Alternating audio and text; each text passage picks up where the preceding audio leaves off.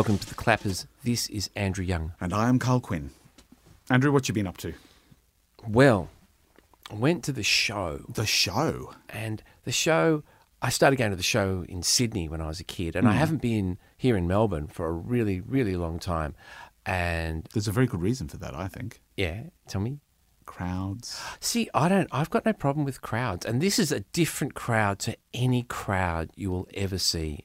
It's a fascinating crowd. Yeah. I got the train. They walk wide. They walk wide because they are wide. They are the most enormous people. But they get wider with all those show bags. They anywhere and everywhere. Never have I seen wheelchairs decanted of wheelchair user. God knows where the poor wheelchair user is. Filled with paint tin-sized, like 4-litre paint tin-sized buckets of fairy floss, $10. Lord. Show bags, inflatable swords, dinosaurs, all this kind of carny rubbish. No, just normal-bodied, able-bodied person pushing wheelchairs. That's outrageous. Full of stuff. I've never seen anything like that before. Shopping trolleys? Did anybody turn up with a shopping trolley? No. Surely that's the next development. See, what it could be, this is a supposition on my part, that perhaps the person arrives at the show with a person in the wheelchair dumps them. Being pushed by, that is an able-bodied person. So that person skips the queue. They're in a wheelchair. Gets a priority parking spot. They get the great spot. Well, no, you need the ticket you need the disabled ticket. But, maybe they have a disabled person that they've left at home, gets the good spot, jumps the queue, able-bodied person. They go around the corner into the toilets, jumps out, comes out, starts loading up the wheelchair with the stuff. There was like 2-3 of these that I saw. I've never seen it before in my life. Maybe it's a gang. Could be. Lots of hot bogans. Hot bogans. If you're into hot bogans. Are they Hogans? The show is a place for you to go. The first thing that I did was to go to the Country Women's Association kiosk. For some sponge. No, it was fairly early, so I thought I'd get a bacon sandwich. Oh, yeah. Bacon sandwiches were on the menu, but they'd sold out. Early. Yeah, and I use the word sold with discretion, because as I walked in, there were a couple of cops there, right? 2 of them. And this is what, I don't know. Okay, firstly, let me say, have you seen the film The Removalists? Like years and years and years. Yeah. A scene that has stuck out in my mind and that plays over and over in my mind every time I see a cop anywhere where things are sold, right? Yeah. Are we using air quotes here? Yeah. Is the scene where Sergeant Dan Simmons and Constable Ross go up the road to get a couple of hamburgers, and the hamburgers come up all nicely wrapped in that 1970s style, that type of joint. And eager Constable Ross, first down the job, trots up, hands over his wallet, and Sergeant Simmons just pushes the wallet away, looks at him, and gives a nod to the guy behind the counter, and they both take their burgers and they go away without paying. So the 2 cops at the CWA kiosk, "Oh, what's the go here, love? What's the go? Oh, you boys are fine. You always look after us. You boys, you just get what you want, and I'll wave you through. I'll wave you through at the end." 2 cops. By the time I get my ham and lettuce and salad roll, which were very reasonably priced, $6 I paid, it's full of cops. No it's way. like they The have word some had kind gone of out. radar or walkie-talkie or something. All of a sudden, I'm sitting at a table surrounded by 20 cops who've all turned up for their free cuppers. You couldn't get a pig sandwich for the pigs. Oh, it was just infuriating, because I was going to go back there at lunch, because you want to spend a good 4 or 5. I didn't go back. I mean, who knows how many would be in there? Like I'm some kind of litmus theory. Okay, everybody, he's gone. No. So that was, I might say it was disappointing. It was completely unsurprising, frankly. I do know that a little while ago an edict went out that said cops aren't allowed to have free McDonald's anymore. Do you remember that a few years ago? Yeah. There was a bit of controversy that the cops were getting a little too portly and weren't able to chase down miscreants. But also it was just becoming a bad look with cops just walking straight up to the front of the queue at McDonald's and filling their arms with burgers and French fries and filet-o-fishes and whatever. And so apparently it's okay at the CWA. One of them was going, "Oh, my mum was in the CWA." I'm going, yeah, that makes it all right, doesn't it? It was very hard to keep my temper. Very hard. Another thing that was... Can I just say, it's probably a good job I'm glad. did. No, I'm glad I did. You may have gone home in the back of a divvy van. Said you're going home in the back of a divvy van. You're going living thing.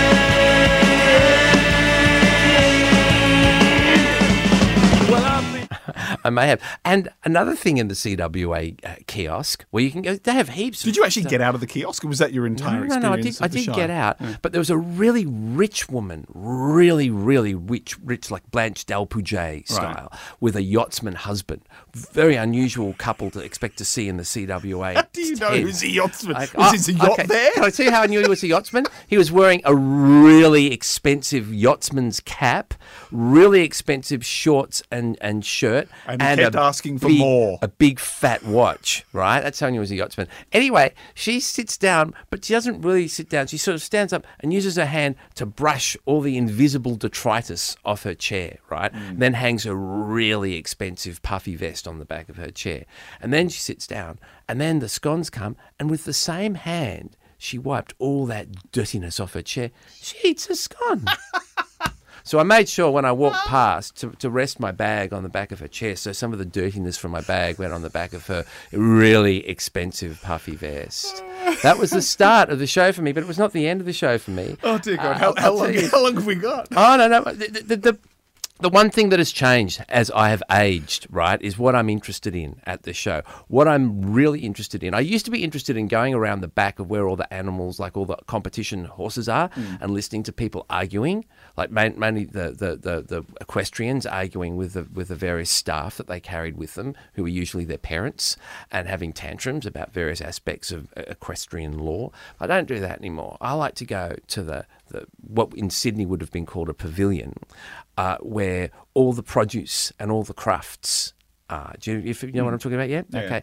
So it was clear to me when I went in there that a giant battle was going on between a man named Noel Button, okay, and a woman named Anne-Marie Primer. And this was a battle. Asterisk. Names have been changed to protect the innocent. Oh, shouldn't I say no? No, I want to say this because Noel Button is a master with mainly firsts, but the occasional second or third, but mainly first in these. Listen to this. Jams, cordials, preserves, marmalades, savoury jelly, collection jellies, mustards, pickles, sweet savoury sauce, preserved fresh fruit, sponge, ginger, chocolate, fluff, fruit and vegetable chutney, curds, open butters, butter cake, tomato relish. However, he did come second. You're saying he won first in all of... He won first in all of those prizes. He won like the best of everything prize. In all. Hats off to Mr. Button. I took some photographs. These are the most beautiful. His rosemary jelly. Like, these are the most beautiful looking things. Now, Anne-Marie Primer would often come a close second and maybe even pip him once or twice. And I can see that there's going to be a battle next year. And Anne-Marie Primer is not going to be taking second place. She's going to up her game and challenge. Now, look, you would think, is there nothing this man cannot turn his hand to? Open butters, curds, the chocolate fluff. He says no to your novelty biscuits and novelty cakes. All right? Now, guess who he came second in tomato relishes to? Who? Clem Bastow. No way. And do you know what Clem Bastow won? She won the Marriage Equality Prize for the rainbow layer cake. And actually, I made up the Marriage Equality Prize. It's actually just first prize. She won first prize for rainbow layer cake and best cake overall.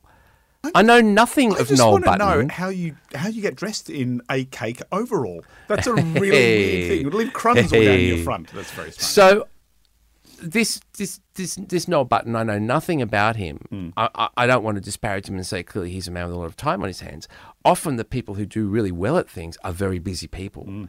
But he unwinds in the most delicious of ways. And if I can find more about Noel Button, I will deliver the news. So at the show, I kind of like that. So the call is out now. Noel Button, step forward. Step forward, Noel Button, because be known. I am impressed with your work. I took a couple of photos. I'm going to put them up. Your mouth will water when you look at the beautiful colours in these preserved fresh fruits, in these savoury jellies, the quinces, the pickles, the made from scratch mustards. Oh, man. So, also there are rides. I know a lot of people go to the show for rides. You want to get some bargains. The show's really expensive. You can get there for 30% off if you're an RSEV member, which any motorist probably is. You can get a ride ticket in advance. So, a $35 ride ticket costs you $25. You can choose the bargain rides like the giant slide, 3 for $10. Okay. It doesn't have to be the most expensive day on earth. And I noticed that some parents are saying to their children, and I don't remember this from my day, one show bag. Have you heard about this? This one show bag you can have. I never knew about But this. some of these show bags are like $30. I know. mean, 25, 30, yeah. You get a build yourself a Ferrari kind of Exactly. experience. Yeah. Oh, and there was a great exhibition on the history of show bags. It was beautiful. It was just beautiful. Now that would be interesting. It was really lovely. It was facsimiles of all the old show bags. There's a picture of one boy from Glenroy in, I don't know, like the 1930s, who'd ridden his bike, and he was 15, so he had a job, and used all his wages that he'd saved up, £7, rode his bike to the show and filled the cart with every single show bag that was on offer, and then rode back to Glenroy. Fantastic. Probably kept him going all year. It did, and the animal section where the kids can play with them and stuff is a lot more expanded now. So it's got a huge shed, and if you're not allergic to animals and don't feel your throat constrict and your eyes swell up in the presence of goats and cattle and other domestic fowl and things, then you can go in there, and most of it's covered in the price. I'm assuming you went with your daughter, right? I did. Yeah, I did. I mean, yeah. I think without kids, it's a very hard experience. I think it'd be better. Do you? Yeah, because they've got bars there. You can have beers dear. and steak and beef jerky. Yeah, see, I've never done it as an adult without a child, right? I mean, I've done it with my kids a few times. No, it's obviously it's great. It's great with kids because they love the whole experience. Well, I grew up in Brisbane, and in Brisbane we call this thing the Ekka. Yep, I've heard which this. is the exhibition, and What a jaunty abbreviation. I love the Ekka.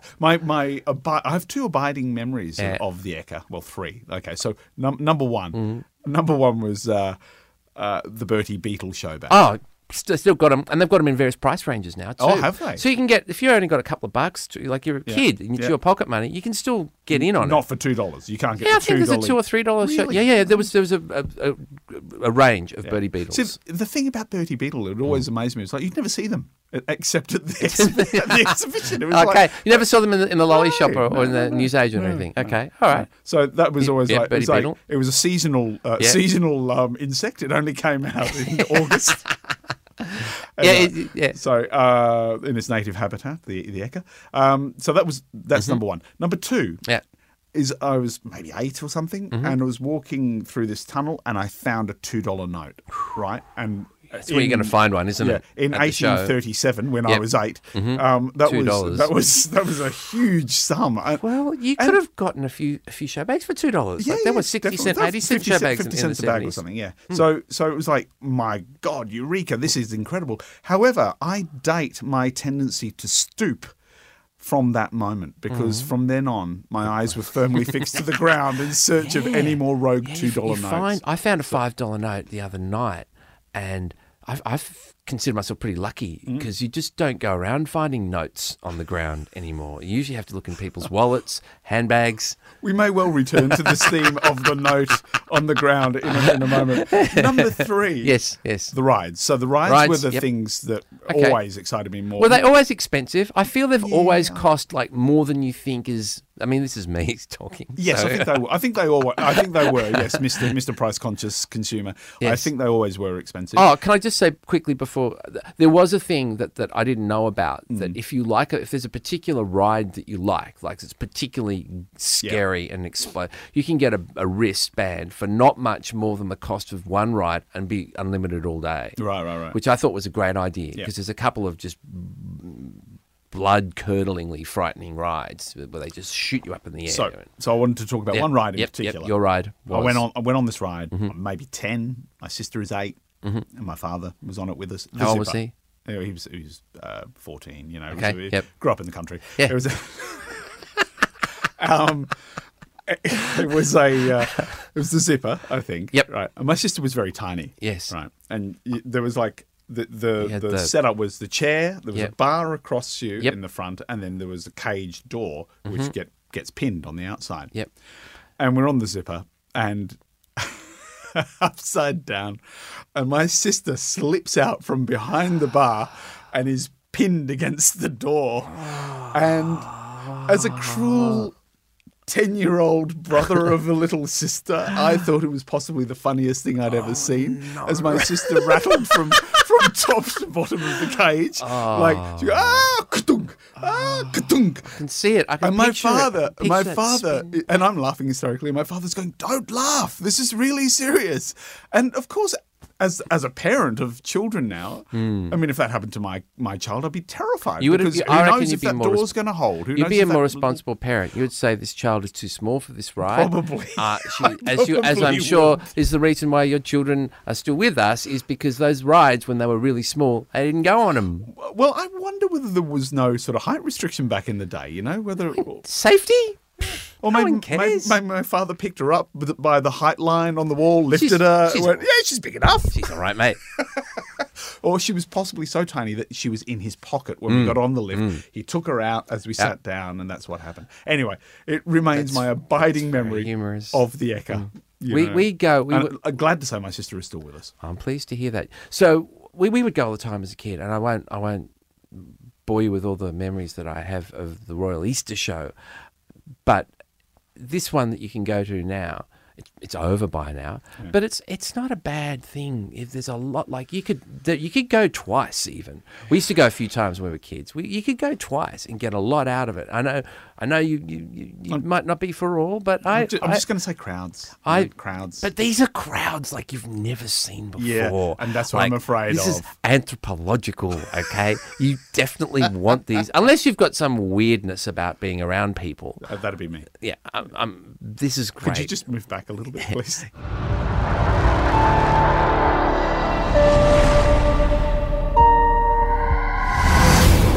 We will eat both your arms and then both of your legs, and then we will eat your face right off your head. You will be this armless, legless, faceless thing, won't you? Rolling down the street like a turd in the wind. What the hell are you? We are Venom.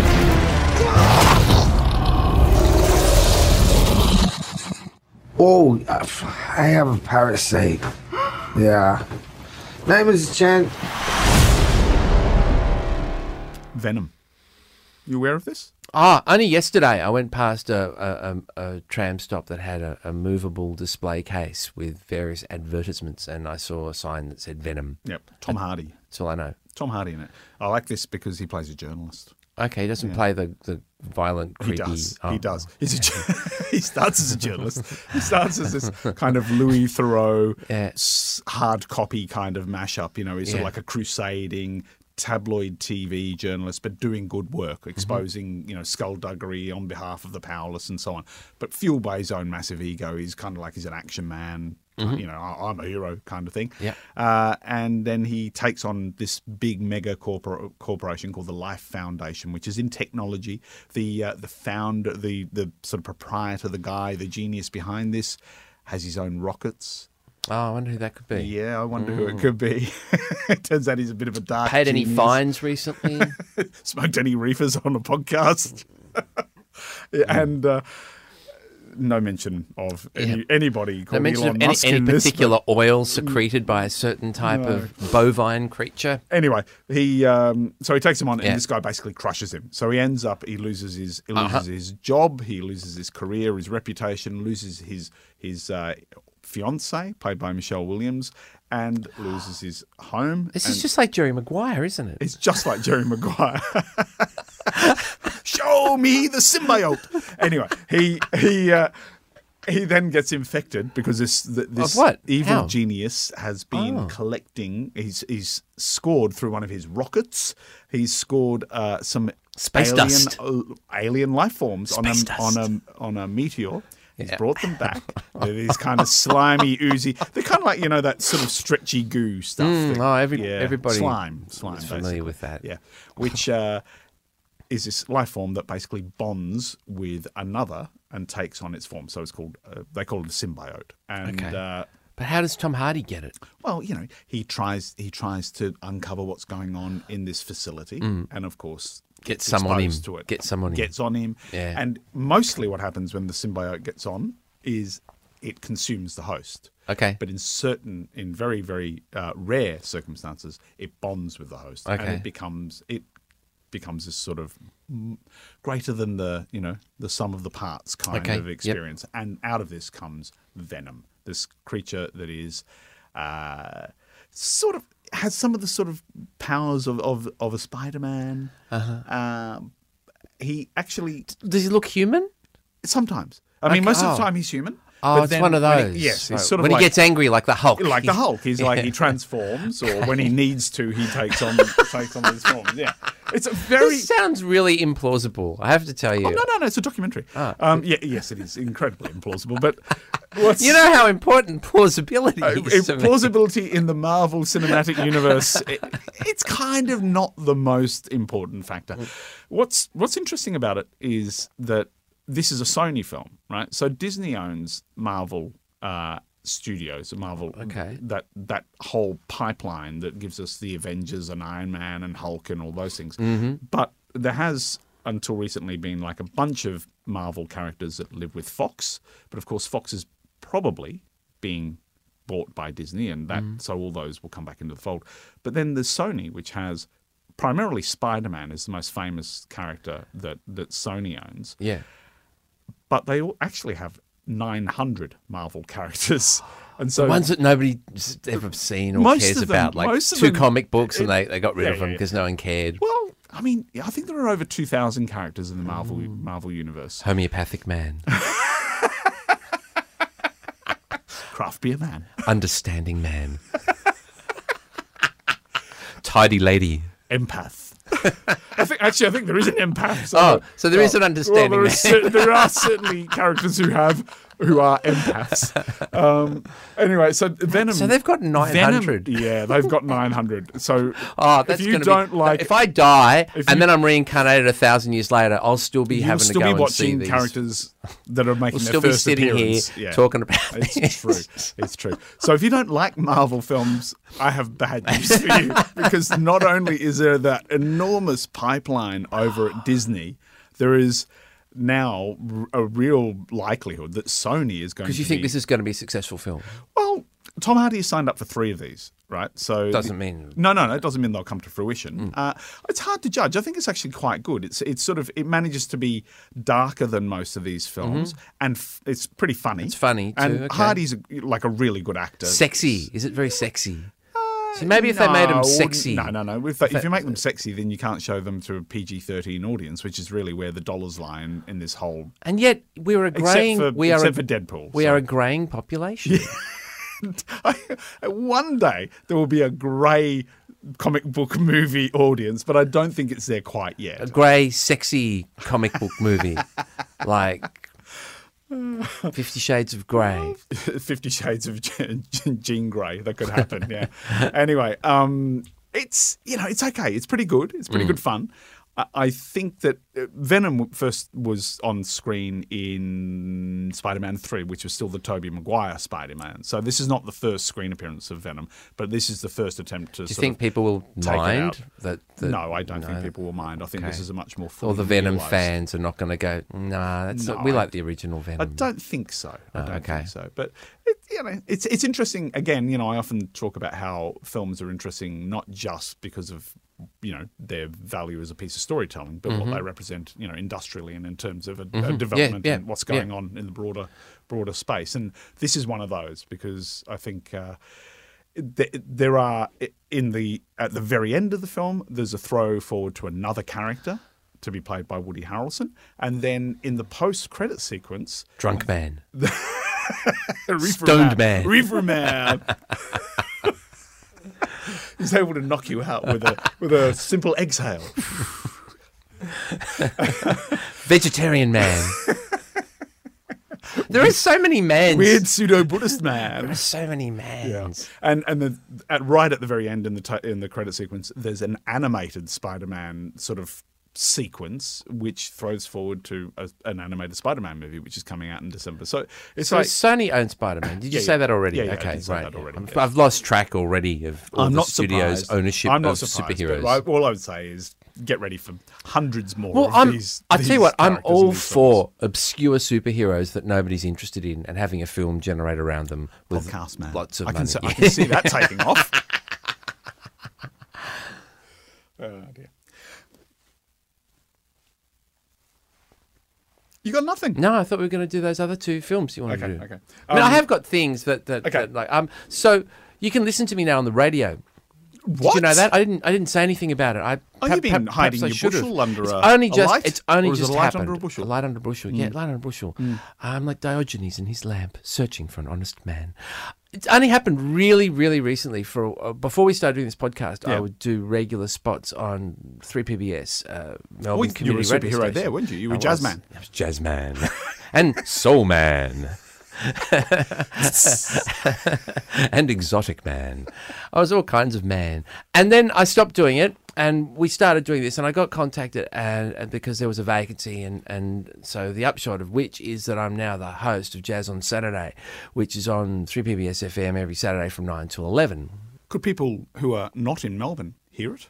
They can, because like all radio stations now, they have an online presence. So you can just go to their website, and there's a lot of different shows on this. It's a community radio station, like I say. So there's it's a lot more announcer friendly in that every show the announcers choose the music. There's no playlists or anything, and they're pretty diligent. All the announcers are I would say enthusiastic about the collection and enjoyment of music. And so you want to listen to a show, for instance, Jazz on Saturday, you just go onto the page, you go to the program guide, you mouse on it, and then you can listen to it as it's happening, or you can listen to it back in time. It only goes back 6 months, as I've discovered at a recent meeting. It's very, very expensive to store all of that audio files are big. in a way that people can access. Yeah. And I believe that there are some copyright issues too. And so they only store the last 6 months of it. So, but that's fine. I think most people, they just sort of missed it that day. They catch up with it during the week. They don't need to go back months and months and months. So yeah, I just started that a couple of weeks ago. So I play jazz on Saturday, and it's mainly music. You don't get the benefit of my personality that you do listening to the Clappers. You just hear me talking about music and announcing that song. The obscurer the better? Oh, this is a mainstream show. So this show was established quite a while ago, maybe even 20 years ago. I can't say for sure. So there are certain parameters, like I'll play Ornette Coleman, right? But I might not play Lester Bowie's Brass Fantasy or The Headhunters or Weather Report even, I don't think. But I will play. Are you saying Weather Report is too mainstream or too obscure? Not so much obscure, but perhaps too pushing outside the parameters. Too dynamically, rhythmically challenging. Right. It's mainly. Look, whatever you consider mainstream now was revolutionary when it first came out. Bebop was a threat to all the swing musicians, and they thought it was noise and criticised it in all kinds of ways. But now you listen to bebop and you can't see the fuss. And hard bop's similar, and bossa nova, and so. I play many mainstream stuff, but I do play, and I make a point of playing music from contemporary artists that you can go and see right now. Aaron McCullough has just released an album. He's a Melbourne musician. He's a drummer. He's got a band. I played that. He's touring around at the moment. So I make sure that it's not just music it's not a mausoleum. You get to hear some living people that you can go out and see as well.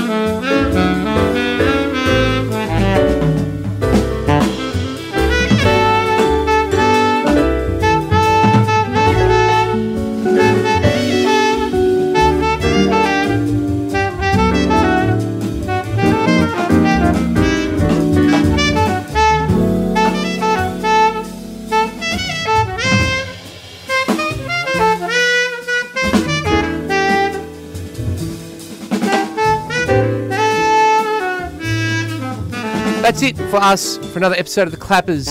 Please join us again next time we speak.